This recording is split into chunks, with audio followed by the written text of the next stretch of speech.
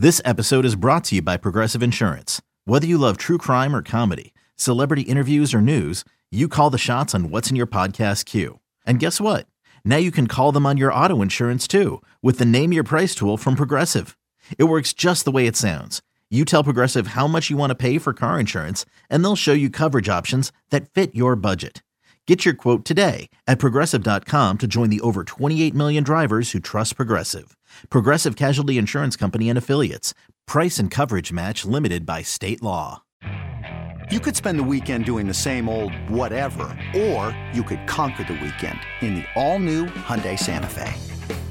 Visit HyundaiUSA.com for more details. Hyundai, there's joy in every journey. Swinging a drive, right field and deep. Back goes Aquino. It's got a chance. Gone. Get out the tape measure. Long gone. Fly the W! Cubs fans, it's time to fly the W with Dustin Rhodes and Paul Crawley-Jean.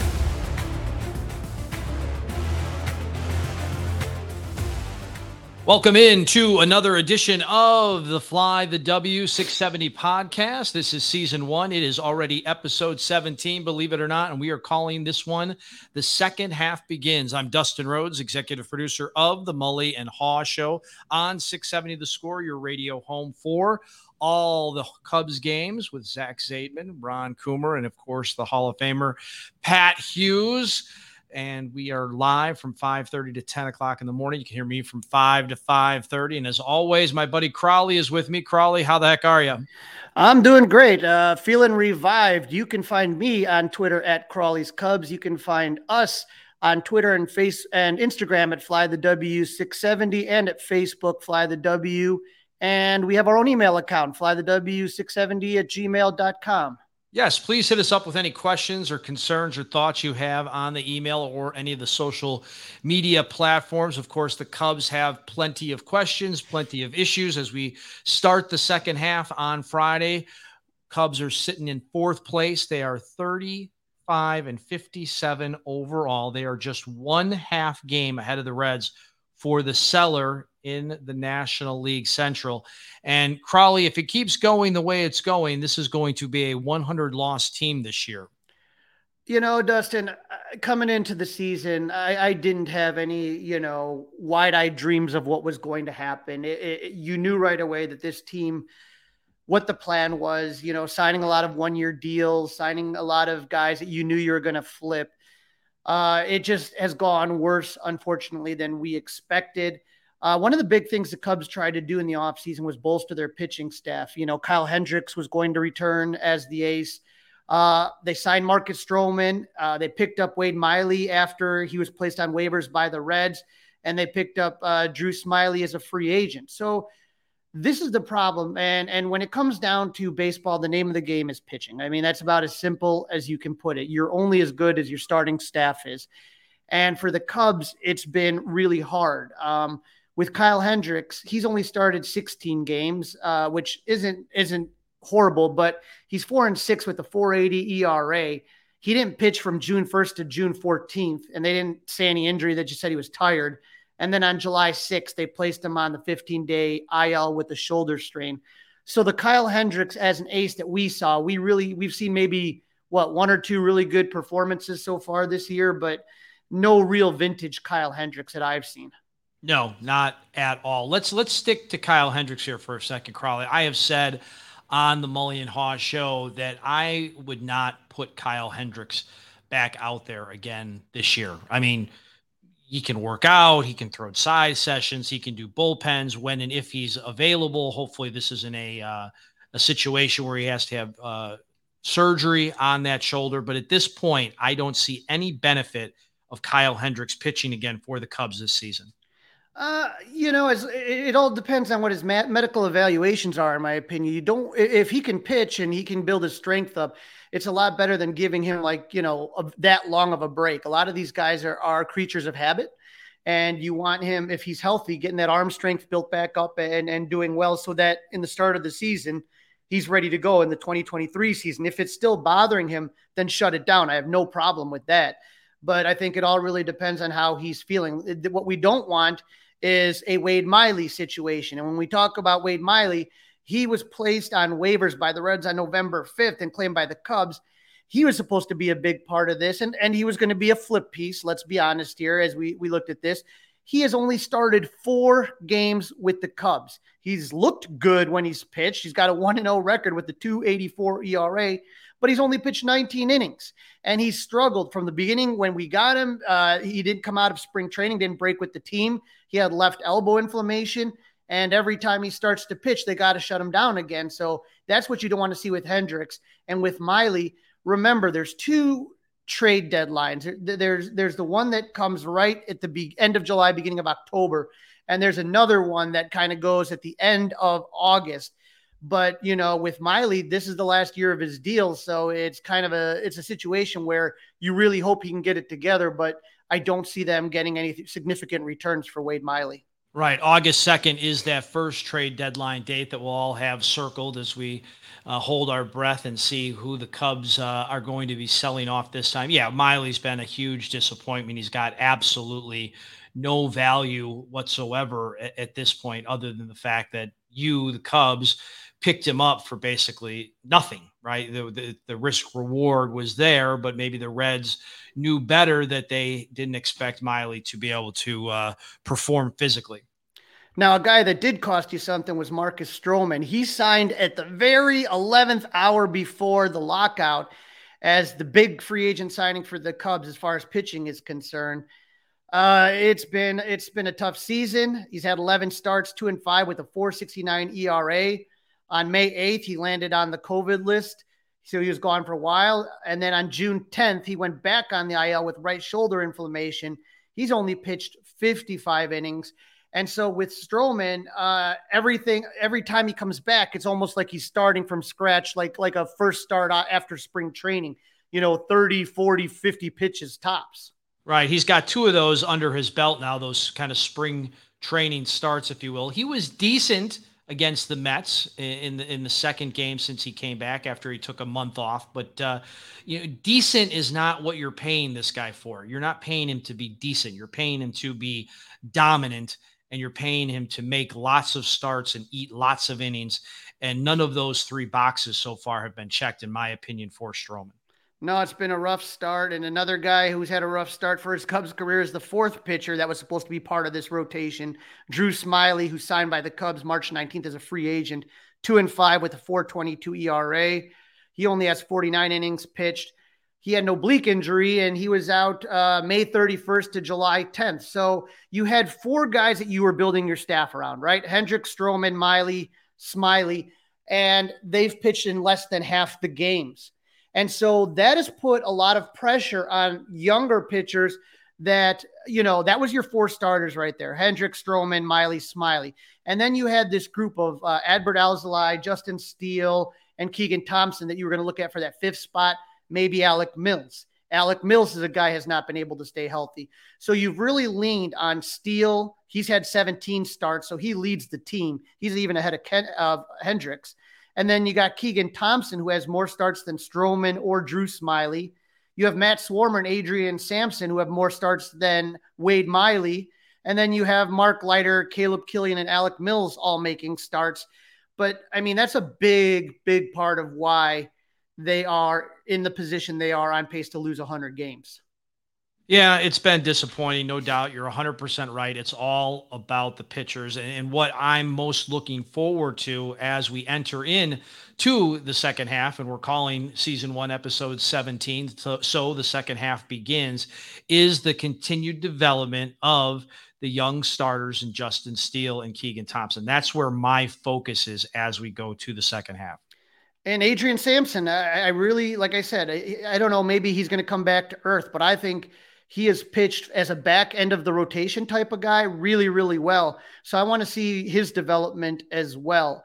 Now, we talked a bit about some of the signings and acquisitions prior on the pitching side.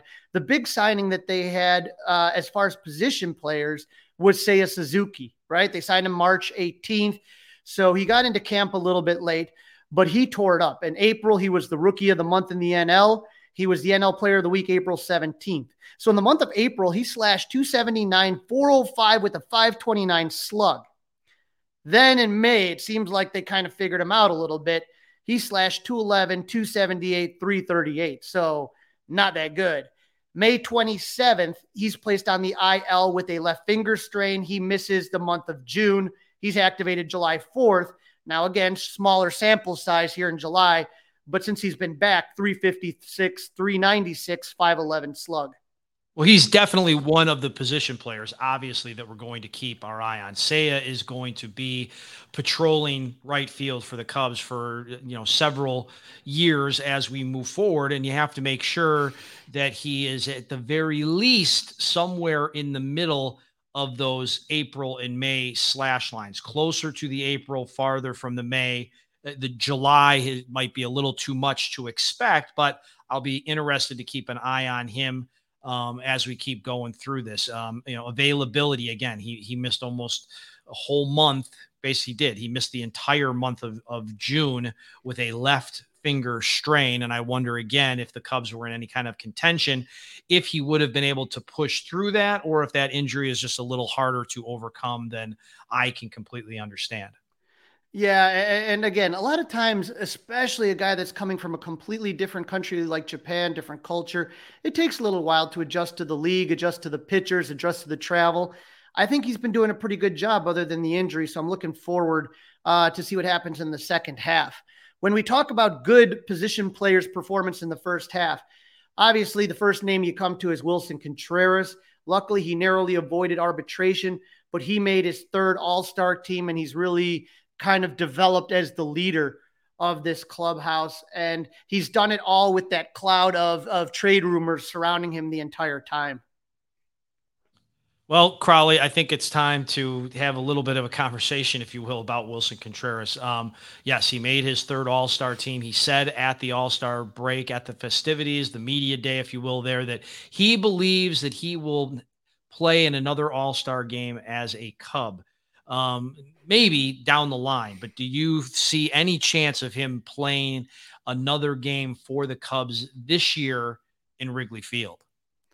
I think there's a possibility. You got a couple games before before the trade deadline. I think that we will see him at Wrigley again. I do not believe he will have another All-Star game in a Cubs uniform. I think once he's gone, he's gone. And anyone Wilson's a guy that is a lot of heart. He wears his heart on his sleeve. We all know that. There's your brains and then there's your heart. And there's two different things there. And there's going to be a time where he is going to get a good deal and he's going to go to a contender. And for Wilson, who's played for nothing but contenders in his, he comes up in 2016. He's always been in contention. He's never been out of it like the Cubs have been since, honestly, almost the end of April, early May. But that's got to be tough for him. So, it'll be interesting to see him, once he gets to another place, how he fits in, and then see what he can get in the offseason and free agency. Do I absolutely rule out a comeback to Chicago? No, but if the Cubs didn't want to sign him to an extension, when they didn't have to compete against 29 other teams, why would they do it having to compete? It doesn't make any sense. There's no logic to it, in my opinion. Right. There is no logic to it. I'm still holding out hope, but at this point, the logic has to kick in, and you have to, think about it more and not be a fan and using your heart. So yeah, Wilson is probably gone. And now the next question is, what do you get back for him? It's a catcher and a hitter like that is hard. And especially Juan Soto kind of getting into the mix kind of throws things off a little bit. He turned down the $400 million deal. But he's a catcher, but he can also DH. A lot of times you see people looking for pitching and relievers. Those are the two things that really people look at. So I don't know if you're going to get a huge return, but I think what the Cubs showed last season, if we go over some of those trades that they made for Rizzo, for Bryant, for Javi, you could see they got some pretty good returns for them. And same with the Yu Darvish trade. So I'm hoping that the scouting and development's a lot better. And they have, I'm sure they have their trade partners kind of they kind of have a feelers out over who's interested in Wilson, and they're looking through the system, and hopefully they do as good a job as they did with those other guys on the trade. Well, I'm hoping these are at least $25 scratch offs, Crawley. None of this dollar stuff. Okay. These got to be $25 scratch offs for a guy like Wilson Contreras. Now let's move over to Ian Happ, the other Cubs all-star, also potentially somebody that could get traded. His trade value, Crawley, will never be higher. So I think it's now or never with Ian Happ. Yeah, he slashed 274, 364, 443. Great story. A guy that was basically told a year ago that he was losing his starting position job and kind of was unsure of himself, and he's really turned it around this season. Former first-round pick. I agree. You're never going to get probably more than you are right now. You have another year after this season, so you can always work into the off season and kind of come up with an extension there, even though it seems like the Cubs are allergic to off season extensions.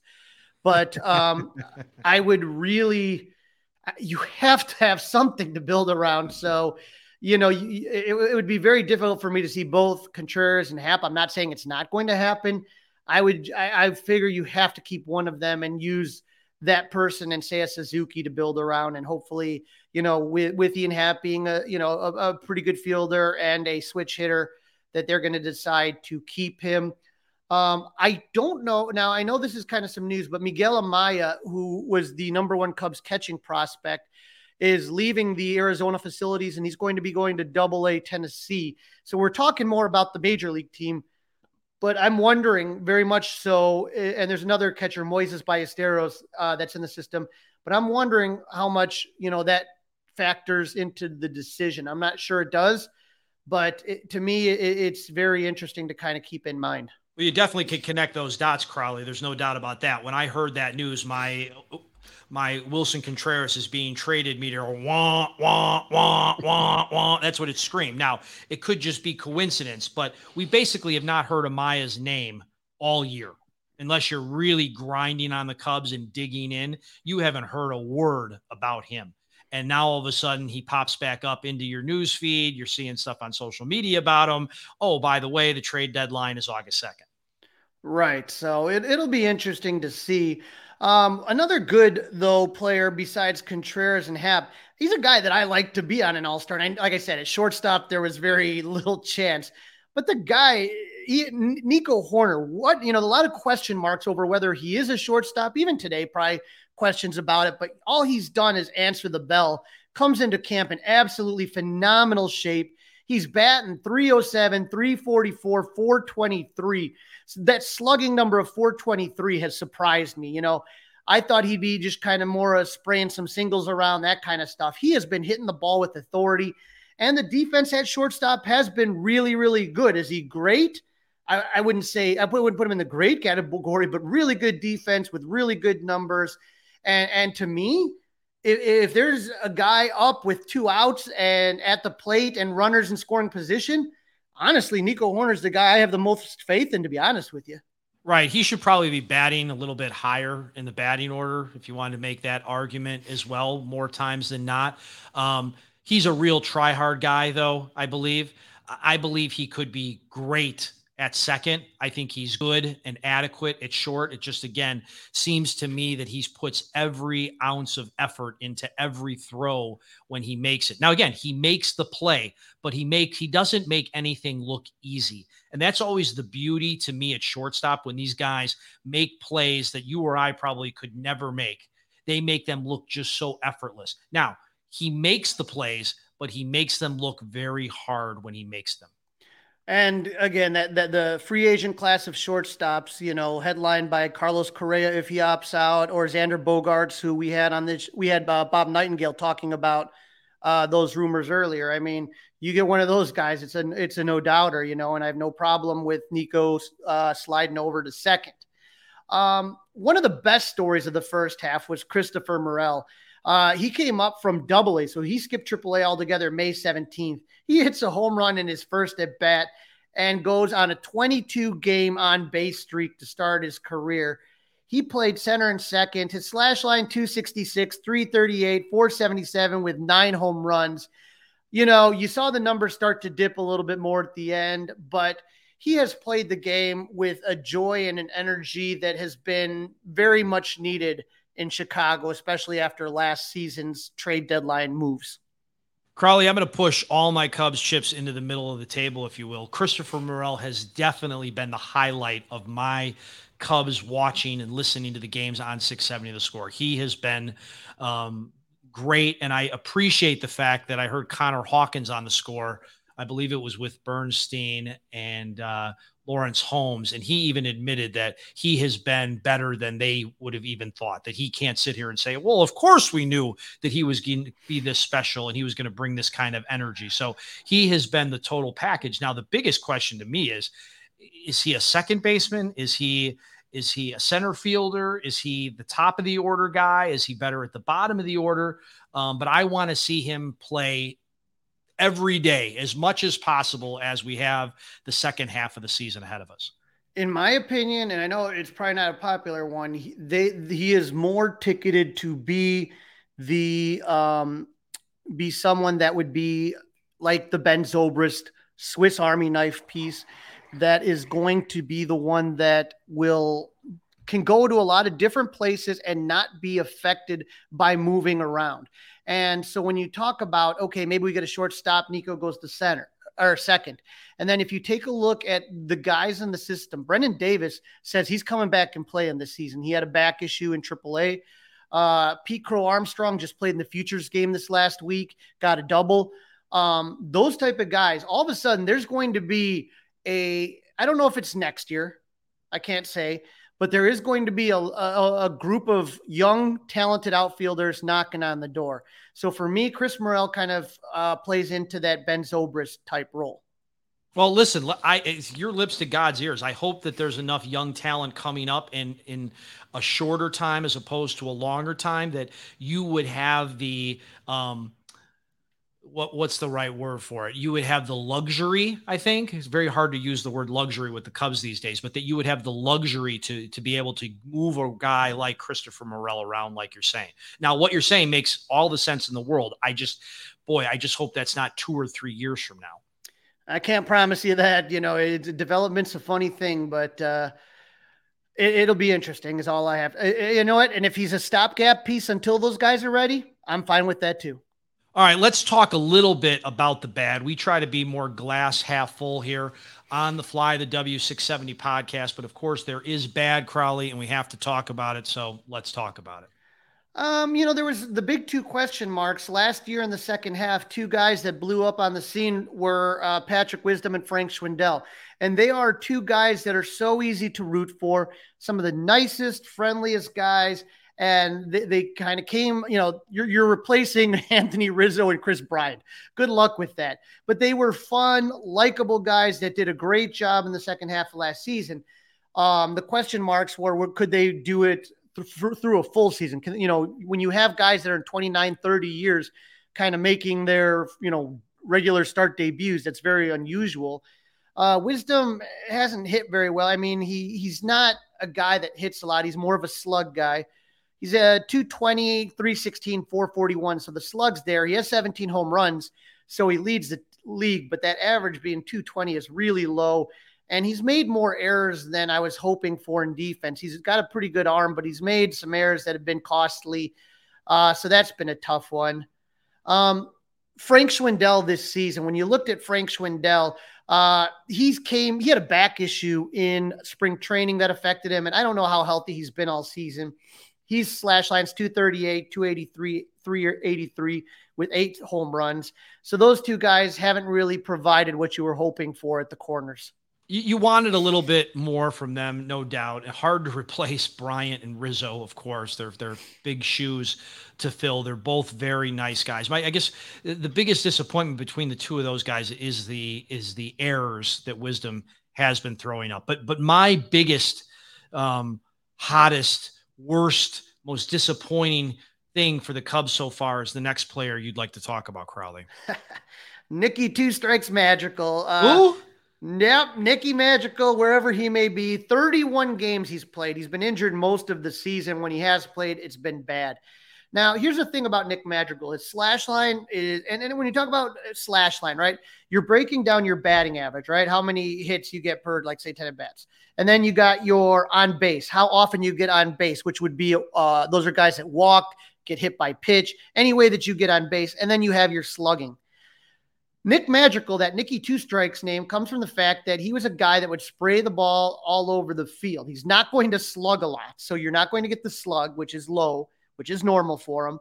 He doesn't get on base. He doesn't walk a lot. So that on base percentage is going to always be low. That's what nobody had any imagination that was going to change. But 222, and the thing that's been killing him is he's constantly hitting the ball on the ground.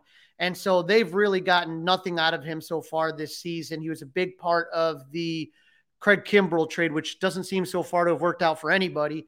The other Cody Hewer has been on the injured list all the season. So it's been a tough one. And so hopefully Madrigal bounces back in the second half. The question is, who do you move Morel? I mean, or who do you move? That's the big question here. Well, you'd have to move Morel, right? You'd have to move Morel back to center. I want him playing every day. Maybe we see him in left a little bit, but I mean, if Nick Madrigal is going to return, he has to play as much as possible so you can figure out if he is potentially the answer at second base, because he has no other position, right, Crowley? I mean, Nick Madrigal is a second baseman, and I'm saying that Nico Hoerner could be a great, an all-star caliber second baseman while he's going to be at shortstop. Well, that leads us to our second big problem that we have to take a look at, which is Jason Heyward. Will he be DFA'd? He has been injured, quote unquote, since June 30th with some knee inflammation. His slash line was lower than Wisdom's, Schwindel's, Madrigal, pretty much anybody on the team at 204, 278, 277. That's just awful. And he's your highest paid player on your team. You saw Robinson Cano get DFA'd by the Mets. Obviously, they're going for it. The Cubs have a lot of respect for Jason Heyward. The issue here is you have these two guys that are on the IL in Madrigal and Heyward. Now, maybe they're going to both come back. And if they do, you have to think that Chris Morel is going to be the odd man out on that one, to be honest with you, unless they're willing to DFA Jason Heyward, which by all accounts doesn't seem like something they really want to do. No, I don't think they'll DFA him, but there's no reason he can't sit next to his buddy David Ross on the bench. If that's the case, then so be it. But you got to continue to develop. You have to continue to develop Christopher Morel. I don't want to see Jason Heyward playing center field and Morel either playing on the bench, being the Swiss Army knife, if you will, or back down into AA or AAA. But you know this, and I know this, and how many times were we banging our head that guys weren't getting at bats? The biggest one of the big stories in the first half was Clint/Jackson Frazier, who we just wanted to take a look at, and he never really got that opportunity. Jason Heyward got the at-bats. Frazier's been doing really good since he accepted he was DFA'd, and he accepted his assignment in Iowa, which, worked out for the Cubs, and he looked really good. We talked to Alex Cohen, the voice of the Iowa Cubs. There's just so many questions that you want to ask yourself as we come into, getting closer and closer to this trade deadline. But I don't know. I know Jason Heyward needs to sit. You do David Ross and Jed Hoyer? Well, I think they know. I think it's just a matter of, their friendship, what he's meant to the organization, all those kinds of things. But let's give him the opportunity. Let's see. Maybe he will have a air quote ongoing knee that just doesn't get right, and they can hide him on the injured list. Okay, Crowley, let's really quick move into a very overworked, very overtaxed, and okay bullpen so far for the Cubs. Yeah, if it's one thing the Cubs have been able to do, it's been develop some pretty good relievers. They made a great signing in David Robertson. He's had 13 saves. He has experience as a closer. He is definitely getting traded, and I think he could provide something back in return. So good on the Cubs on that. Chris Martin, not the lead singer of Coldplay, has looked pretty good out there. And Scott Effross has really been David Ross's security blanket, the guy he looks to at any high leverage situation, and he's done a great job. On the flip side, Rowan Wick, he was a guy that looked really good before he got injured last season, and just it hasn't happened this season for whatever reason. Michael Rucker has struggled. And then Daniel Norris was awful, and that leads us to our DFA list, guys that are no longer here. I don't know if we have any in memoriam music as they are no longer with us, but Jonathan VR gone, Daniel Norris gone, Matt Swarmer gone, Sean Newcomb and Ildemaro Vargas. So may they rest with another team somewhere else. Do any of them get a video tribute when they return to Wrigley Field, potentially with another major league team? I hope not, but Swarmer, I have to double check on if he accepted his assignment with the Cubs, which I assume that he would. So, you may see Swarmer back, but the rest of those guys are long gone and hopefully forgotten. Hey, Rob Bradford here. You guys know I'm always up for a good MVP story, and one of the best stories is Wasabi Technology. Wasabi is the world's hottest cloud storage company, and it's become the go-to provider for professional and collegiate sports teams, including 20 Major League Baseball teams like the Red Sox and NHL teams like the Bruins and Vancouver Canucks. Even the Liverpool Football Club is getting in on the Wasabi action. So, why is Wasabi the MVP? Well, Wasabi was purpose-built to free businesses from skyrocketing storage costs and unpredictable transaction fees that the Amazons of the world are charging. In fact, Wasabi is up to 80% less than those hyperscalers and doesn't charge a cent for businesses to access their data. From Wasabi's AI-enabled intelligent media storage, Wasabi Air, to the industry's only cloud storage service with triple protection against cyber criminals, data deletion, and ransomware, Wasabi's taken the lead in driving innovation in data storage and helping sports teams to unleash the power of their data. Wasabi, another Boston-based championship team. It's only a kick, a jump, a block. It's only a serve. It's only a tackle, a run. It's only for the fans. After all, it's only pressure. You got this. Adidas. You're listening to Season 1, Episode 17. We're calling this one. The second half begins, and it is just around the corner. But the first half of the Major League Baseball season, the defining line, the marker, if you will, is the All-Star Game. This year, it was out in L.A. The Cubs had 2 players out there, and WGN had a sports anchor out there. His name is Josh Friedman, and he visited with us about the Cubs in the first half and what he's looking to see out of the Cubs in the second half and all things All-Star Game in LA. Next up on Fly the W, I'm here with Josh Friedman from WGN Sports. How you doing, Josh? I'm good, buddy. Thanks for having me. Hey, how exciting. You're at the airport in LA. You just got to see the All-Star Game and the Home Run Derby. That had to have been all sorts of excitement.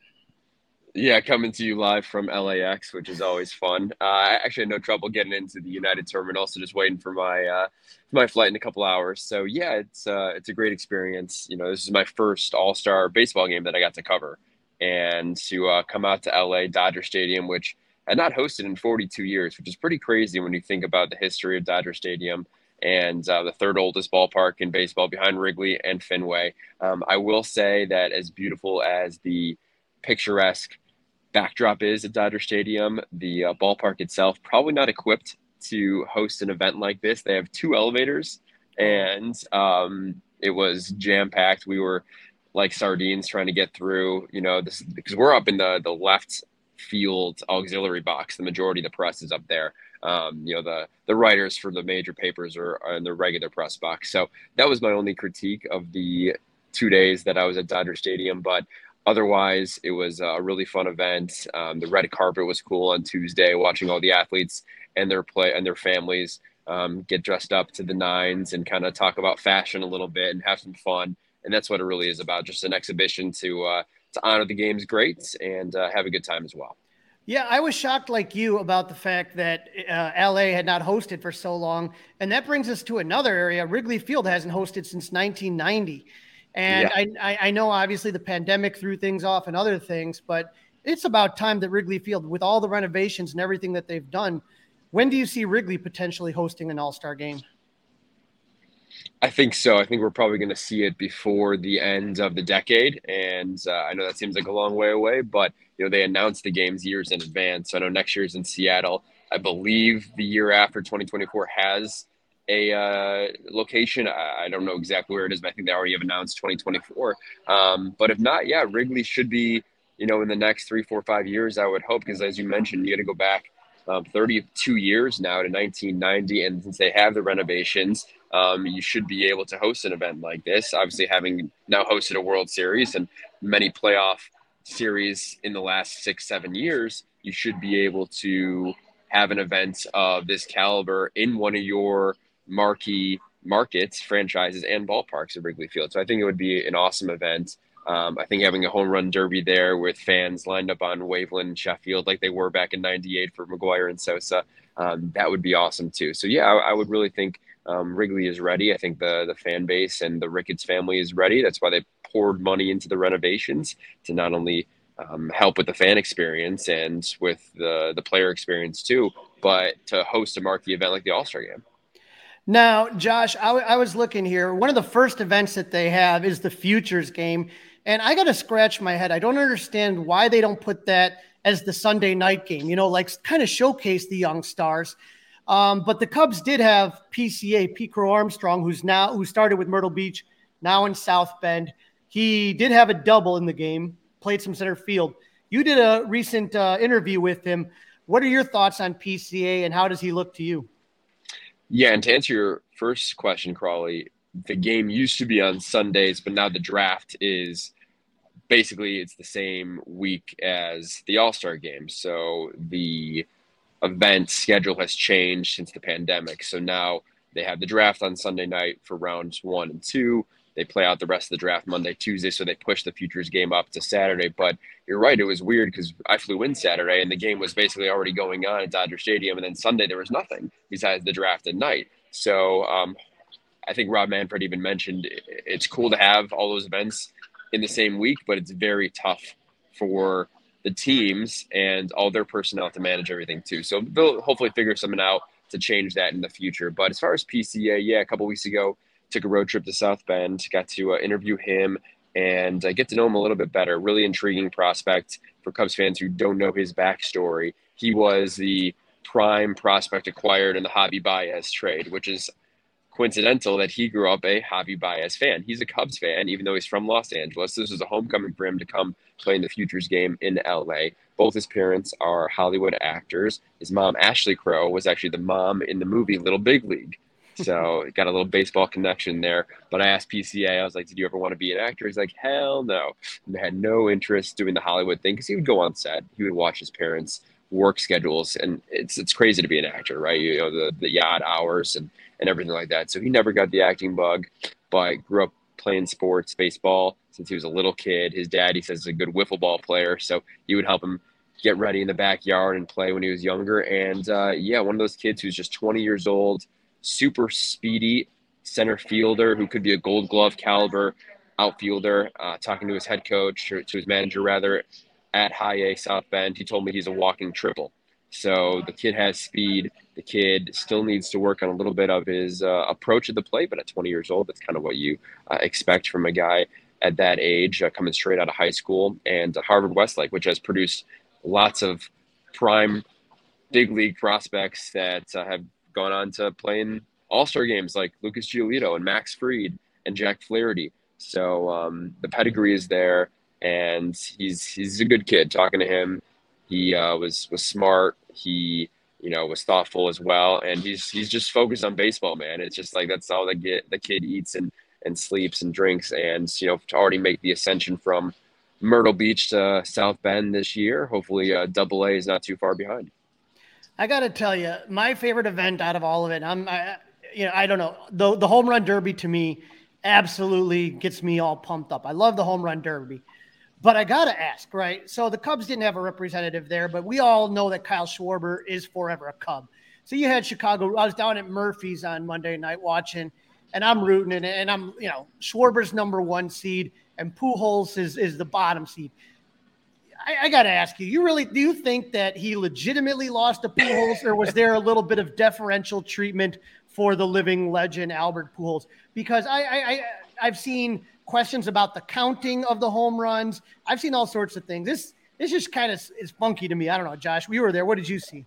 I like the conspiracy theory, man. No, I don't think that by any means Schwarber was loafing it or trying to give Pujols a chance to, go out a champion in his swan song. It was cool that Albert was in it, 42 years old. That was one of the themes of the weekend here. Everybody, talking about Albert, their experiences with him, honoring him for what will be his last time in a Major League All-Star game. He was a commissioner's exemption pick. Obviously would not have just made it on merit at 42 years old. It's basically a pinch hitter at this point in his career, but one of the game's all-time greats. Schwarber, I got to talk to him earlier on Monday, and look, he hadn't been in this event in years, and he lost in the championship to Bryce Harper. So he wanted to come back and do this, and he wanted to win it all. And he is having an incredible season, leads the National League in home runs. So I don't think he was looking to be like, you know what, I'm going to tank so Albert Pujols can get a chance to move on to face, Soto in the second round. So yeah. No, I don't think that was it. But I was surprised at the outcome for sure. Because I was so mad. We were talking on the last episode in 2018 how Bryce Harper ripped him off by not following the rules. And that's – I don't know if you remember that, because he kept telling his dad, throw it before the ball lands. Right, and I'm saying this seriously because MLB has gotten into the gambling business. Let's be honest about it. And obviously this game is about fun and exhibition, but if people are laying money, I'm not a gambler, Josh. I'm not good at it, so I don't do it. But I'm not good at it, but I am a gambler. But imagine if you put money on, say, the home run derby and say, like that 2018 situation where, would you have to enforce the rules more closer? Did it look any different? You had never been to one before. I just didn't know, because normally it was just for fun. Like, okay, Bryce Harper wins because it's Washington and he's the hometown guy. But they're going to have to kind of tighten that up with gambling involved now, right? Yeah, that's a good point about the gambling and stuff like that. Because you're right, you can skirt the rules a little bit, and there were clearly violations when it comes to, all right, they have to technically, I believe the rule is still when the ball lands. So if it's a home run, it's got to land before the next pitch. And I'm in the left field seats, it's where the auxiliary press box is. So we get a pretty good view from up there when a guy launches one, and they wait like 2 seconds, and then he's throwing one before the ball even lands. So clearly everybody is doing that. But there were a few times where you saw where the clock would expire, then they would throw the ball, then he would hit a home run, and they would count it. I think because it's all fun and exhibition. But you're right, when we do start talking about the money involved, and there's a big prize for the winner of the event. So it's not just the gamblers too. So maybe they do need to be a little stricter with the rules going forward. Now, when you watched the home run derby, which was the most impressive home run that you saw, or where were you just going like, oh my God, this guy's amazing? It was Julio. Julio he was really becoming a fan favorite, which, there wasn't a Dodger in the crowd. Corey Seager was the former Dodger who got the last invitation. I would have liked to maybe seen even Mookie or Freddie Freeman, a Dodger that's actually on the roster, be a part of the events. But there were still several big names, and Julio Rodriguez, being 21 years old, lighting it up with 30-plus home run rounds, he was the guy that everyone was rooting for and was cheering for the hardest. And, Soto, with all the drama that had come into the league where the reports came out he did not want to sign that 15-year, $440 million contract extension, all of a sudden the Nationals are reportedly going to be offering or listening to trades with maybe one of the best 5 players in baseball. So that was interesting for him to go out and block out the noise and win the Derby. But yeah, Julio was probably the most fun to watch. And I think just his stroke, his just enthusiasm for the game and being one of those young rookies that you can see growing the game in the next 5 to 10 years. There's a couple big stories involving local Cubs players. Obviously, the Contreras brothers, that's the first time since the Alomar brothers, I believe, that you had brothers in the starting lineup. You had Wilson catching and William was the DH. How fun was that for their family? And did you get to kind of talk to Wilson at all during his time there? I did. We talked to both brothers, Wilson and William, several times. And, I don't think Wilson stopped smiling the entire week in LA, honestly. He was, I think, the happiest I've seen him as a Cub, just because this was all about family. If you remember his backstory, he grew up in Venezuela. He gets signed by the Cubs when he's 16. His brother's 6 years younger. So he leaves basically for a professional career when his little brother's 10. And they, aren't together at all. His family's not in the U.S. until this year. And now his brother's in the majors, 24 years old, makes an all-star team, is really kind of a part-time player with the Braves. And they're back-to-back in the batting order, which, any one of those things is incredible. But to put them all together is really an unbelievable story, and a credit to the Contreras family, to their parents who were there. They got to experience this with them. When I, was at the red carpet event, it was all them walking together. So the brothers, the parents, William and Olga, spouses, siblings, beyond just William and Wilson. So that was really cool. And yeah, Wilson, we asked him, like, I asked him last night, did you take a moment to really let this all sink in? He said, yeah, after the first inning, I kind of took a moment to myself and looked around, and because he came up to bat last in the first inning, struck out, and William was basically on deck when he was at the plate, which, you're thinking about that and you're like, man, that's amazing. And I asked him, had they ever played baseball on the same team together? He's like, no, we would play like when we were really young together, but nothing organized. And so for this to happen in an all-star game,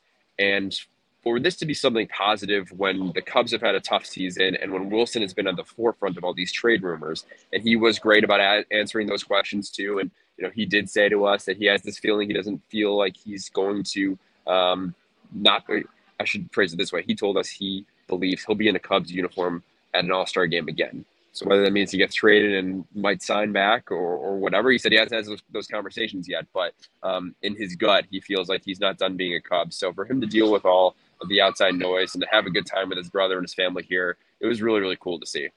Yeah, I think like you said, being with his family, and he said that that would be more to the World Series, and both brothers got a World Series ring. But I remember those comments, and I'm like, you giving the backstory about how apart they were and separated because of everything. It's just remarkable. But yeah, when I heard that comment from Wilson, there's just so many people that just wonder why it's so difficult to want them, whether it was an extension or something prior to the season, or even the talks. Wilson said he's been open to, some guys say after spring training, I'm done talking. He's always had a willingness to want to work out a deal with the Cubs, and it just doesn't seem like it's reciprocal. Well, it's not just him, right? We've seen that the last now 2 years with guys who are unable to reach extensions. And we've heard different sides of that story, whether it's Jed Hoyer saying the money was there and they didn't want to do it, or Anthony Rizzo or Chris Bryant and Javi Baez being like, we weren't offered what we wanted. And of course, Rizzo, I think the report initially was like 5 for 85 last year, and he signs a much lower deal to go and stay in New York, where admittedly he's having a really nice year, taking advantage of that short porch in right field as a left-handed hitter at Yankee Stadium, and also playing for a team that is probably going to win the World Series, or at least has the best chance right now. So yeah, I talked to Ian Happ about that too this week, because Happ's another name that you hear. I think it's less likely he gets traded here. He's still got another year left on his contract, but he's finally reaching his potential. And I asked him, like, you're seeing some of your old teammates here, like Schwarber and Jock Peterson was here. Wilson's going through it. Like, what have they told you about this? And he's like, listen, it's like kind of getting traded from Facebook to Twitter. You got to just completely pack up your life. You got to potentially go from a different area of the country. Like if you were in New York, going to LA potentially, and for him being in the middle of the country, if he gets traded wherever, it's still a lot on him and his fiance, his family. And that's the part I don't think we talk enough about when it comes to these athletes. Just like, oh, they're traded. We view it from like a fantasy baseball lens, where it's just like, oh, we're treating these players like property almost. And really it's that they're humans and they're going through this as human beings too. But he did say, look, all the guys that got traded, they're happy with where they're at. They got their money. They're, for the most part, performing well, except Javi. Javi's really struggling with Detroit, and Chris is doing better now that he's off the IL in Colorado. But he said, look, we all get to still play baseball at the end of the day. And as much as I would love to be a Cub, it hasn't happened with some of the guys in the past. So we'll see how it plays. Well, that was another great story, though, is Ian Happ, how, you go from last year being one of the worst hitters and being given a part-time role, losing his full-time role, to having one of his best seasons. The story of David Ross telling him and him getting so emotional, that really was an amazing story. And I bet he just had the best time out there. Another part of the human element, right? When he's breaking down and crying almost a year to the date that David Ross brings him into the office and says, hey, I'm going to basically have to bench you, kid, because you're hitting under the Mendoza line and we just can't do anything with you on the field right now until you kind of figure it out. And so the ups and downs that Ian Happ has gone through, you know, it reminded me a little bit of another first-round pick that hasn't had that trajectory we thought would, which is Albert Almora, right? I mean, he's one of the first-round picks of the Theo Epstein regime, and he's on the 2016 team. You know, he's the pinch runner. He scores the, at the time, go-ahead run in the World Series, and he is a great defensive player. And then it just never really clicked for him offensively. And he had that scary moment a couple years ago in Houston where he had a foul ball and hit a little girl. And, you know, I've heard from some people that might have really messed him up mentally too. But, you know, now he's Cincinnati, right? He was with the Mets.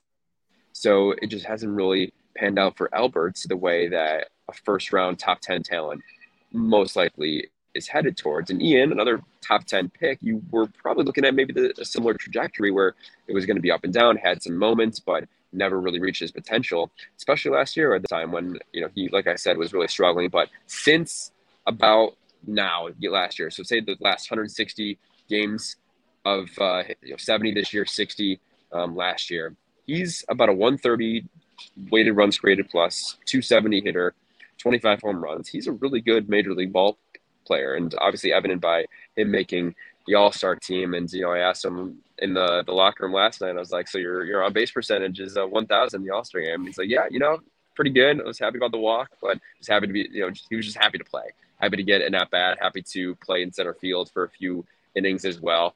And again, another guy who was just smiling and just enjoying the experience.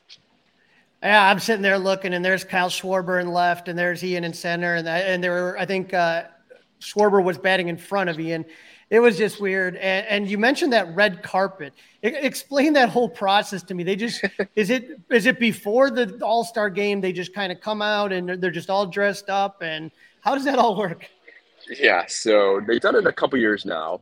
It makes most sense to have it here in Hollywood, right? Like if they're going to do a red carpet, but it's a show that is on MLB Network, and basically it was at 11 a.m. Pacific time here, so 6 hours before the game in downtown LA, right by the state. If you've been to LA, there's the downtown area, there's the Staples, I guess, Crypto.com arena, and then there's a bunch of the hotels, and there's this big plaza. That's where they had the draft too. So they have literally a red carpet show, and the players dress up to the nines. They are in like really awesome suits, or sometimes Jock Peterson wearing shorts, or guys wearing no undershirt at all and just an open jacket. So the fashion is really interesting to see, but they're with their spouses or their girlfriends or their families. Like I mentioned, the Contreras brothers were there together down the red carpet with their families and their parents. So that was really cool for them. Ian was with his fiance.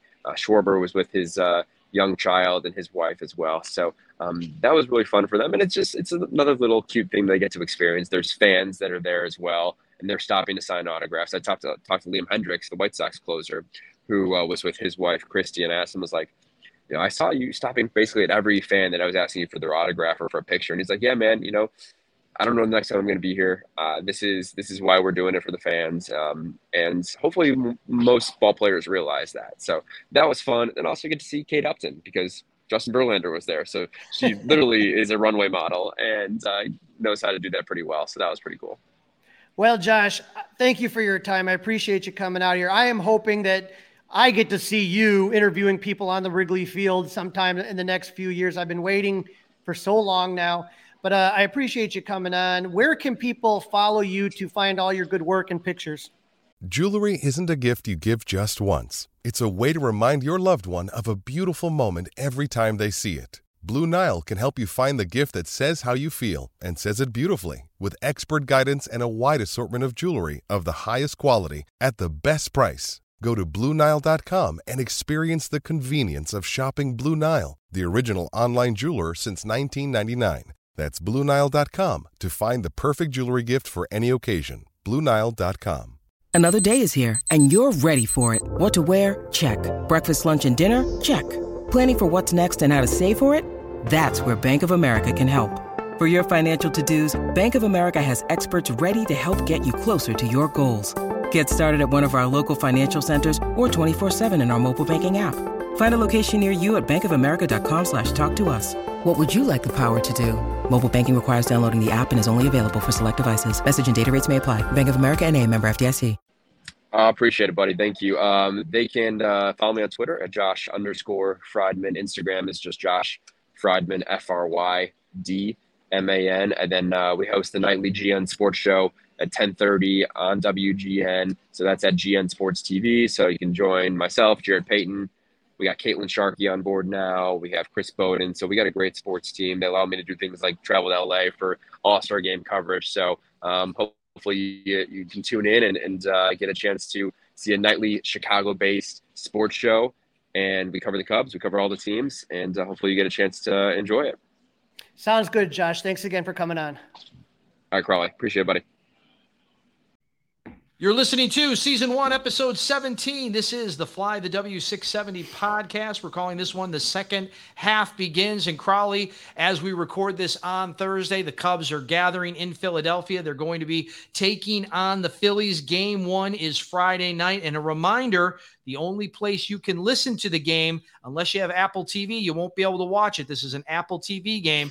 Friday, be with 670 The Score for the entire Cubs-Phillies game. And I'm not sure. I'm going to double check because I wondered, was it Apple TV or was it Yahoo? I think, or YouTube. It was YouTube that you could listen to Pat and Ron. So yeah, I'd listen to Pat and Ron personally. The picture's beautiful. Turn down the volume, turn on 670 The Score would be my suggestion. Well, that's the only way to do it, Crawley. Oh, but especially, man, that Apple TV's, the 4K is just unbelievable picture quality. So seeing that picture quality with Pat and Ron, that's the way I usually do it. But it's even better when you got the Apple TV broadcast. All right, so Friday night, we've got Justin Steele, one of the guys we mentioned in the first segment of the podcast today that we're going to have our eyes on as the second half begins. So what do you expect in Friday night from Justin Steele, Crawley? Well, it's interesting. The Phillies are a pretty good team, but they're in a very tough division. They're in the AL East. We saw what the Mets did. Atlanta's the defending champions, and they came on strong.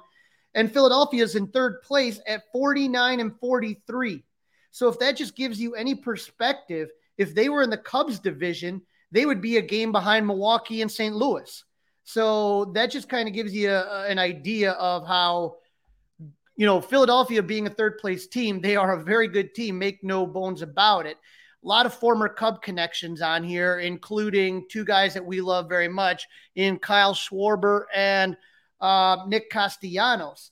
The trouble with the Phillies is that they said, we don't care about defense. We're just going to get a bunch of hitters and hit our way through.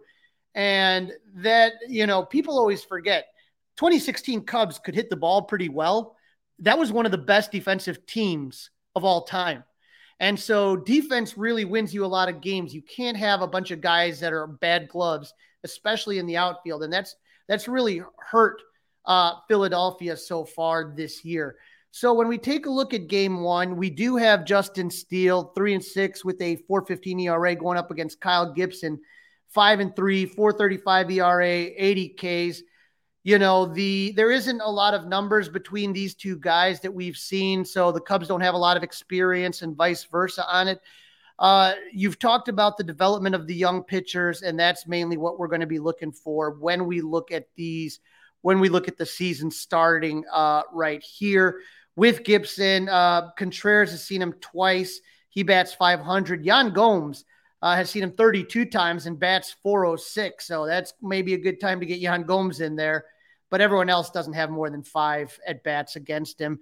And then against Justin Steele, Nick Castellanos has seen him 8 times. He's batting .500 against him, and we know how Nick Castellanos just loves to hit. Oh, he's going to listen. I think Castellanos and Kyle Schwarber are both going to want to try to feast, if you will, on Cubs pitching. And I'm sure Kyle's a little red-assed after getting cheated again in the home run derby. I'm a little red-ass. He didn't perform better. That blew up my home run derby bracket. Right. Well, it shouldn't have been that close, right? He did get cheated, but he should not have put himself in a position to get cheated. Exactly. And, what are you going to do? But it's...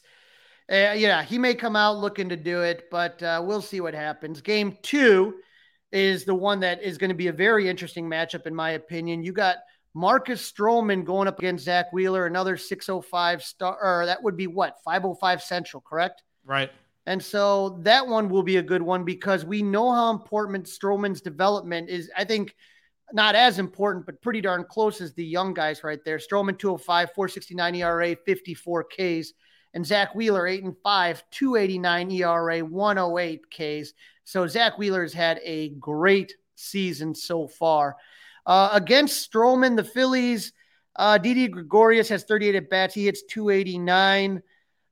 Rhys Hopkins doesn't hit him at all. 11 at-bats, .91. JT Realmuto, 14 at-bats, 357. And Kyle Schwarber, who you just talked about, he's only seen him 7 times, but has hit 429.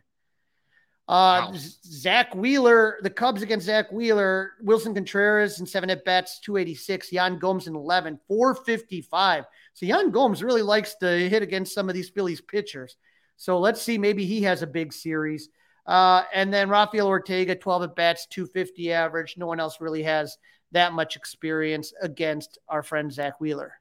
As we have an early game on Sundays, Crawley, I'm not feeling super confident so far. So what do we have as far as a matchup on Sunday afternoon? Well, it's 11:05, so wake up early, get that coffee, turn on Pat and Ron. But this is going to be another one of these weird streaming deals. So the Score, once again, is going to be your best friend. They are going to be on the Peacock Network.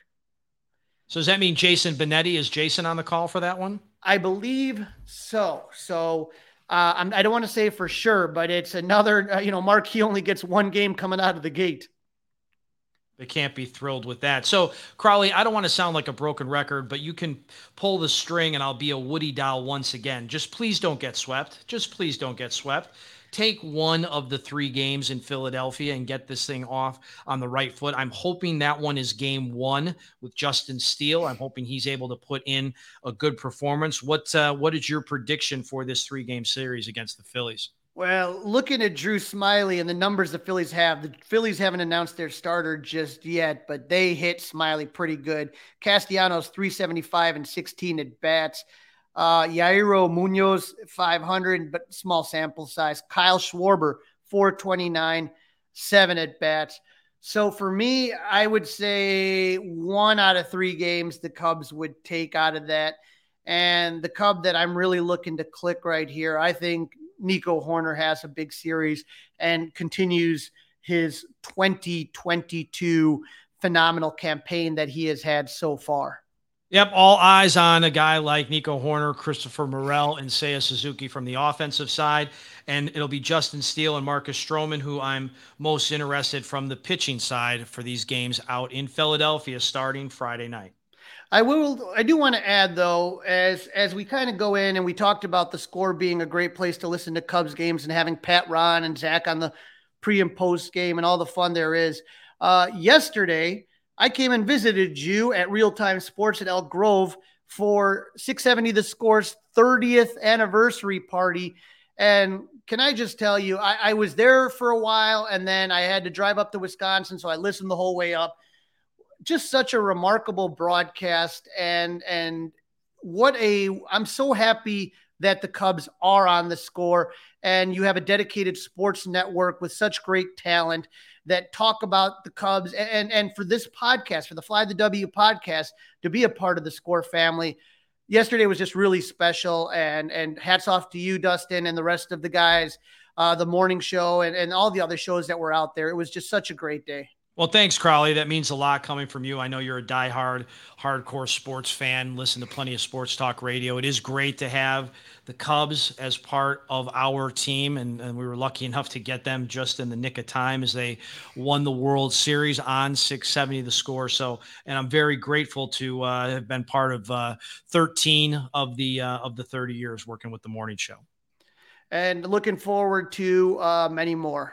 Absolutely. So that's a wrap of season 1, episode 17. We called this one The Second Half Begins, as we are just on the other side of the All-Star break. And we hope you listen to this ahead of the Cubs taking on the Phillies out in Philadelphia.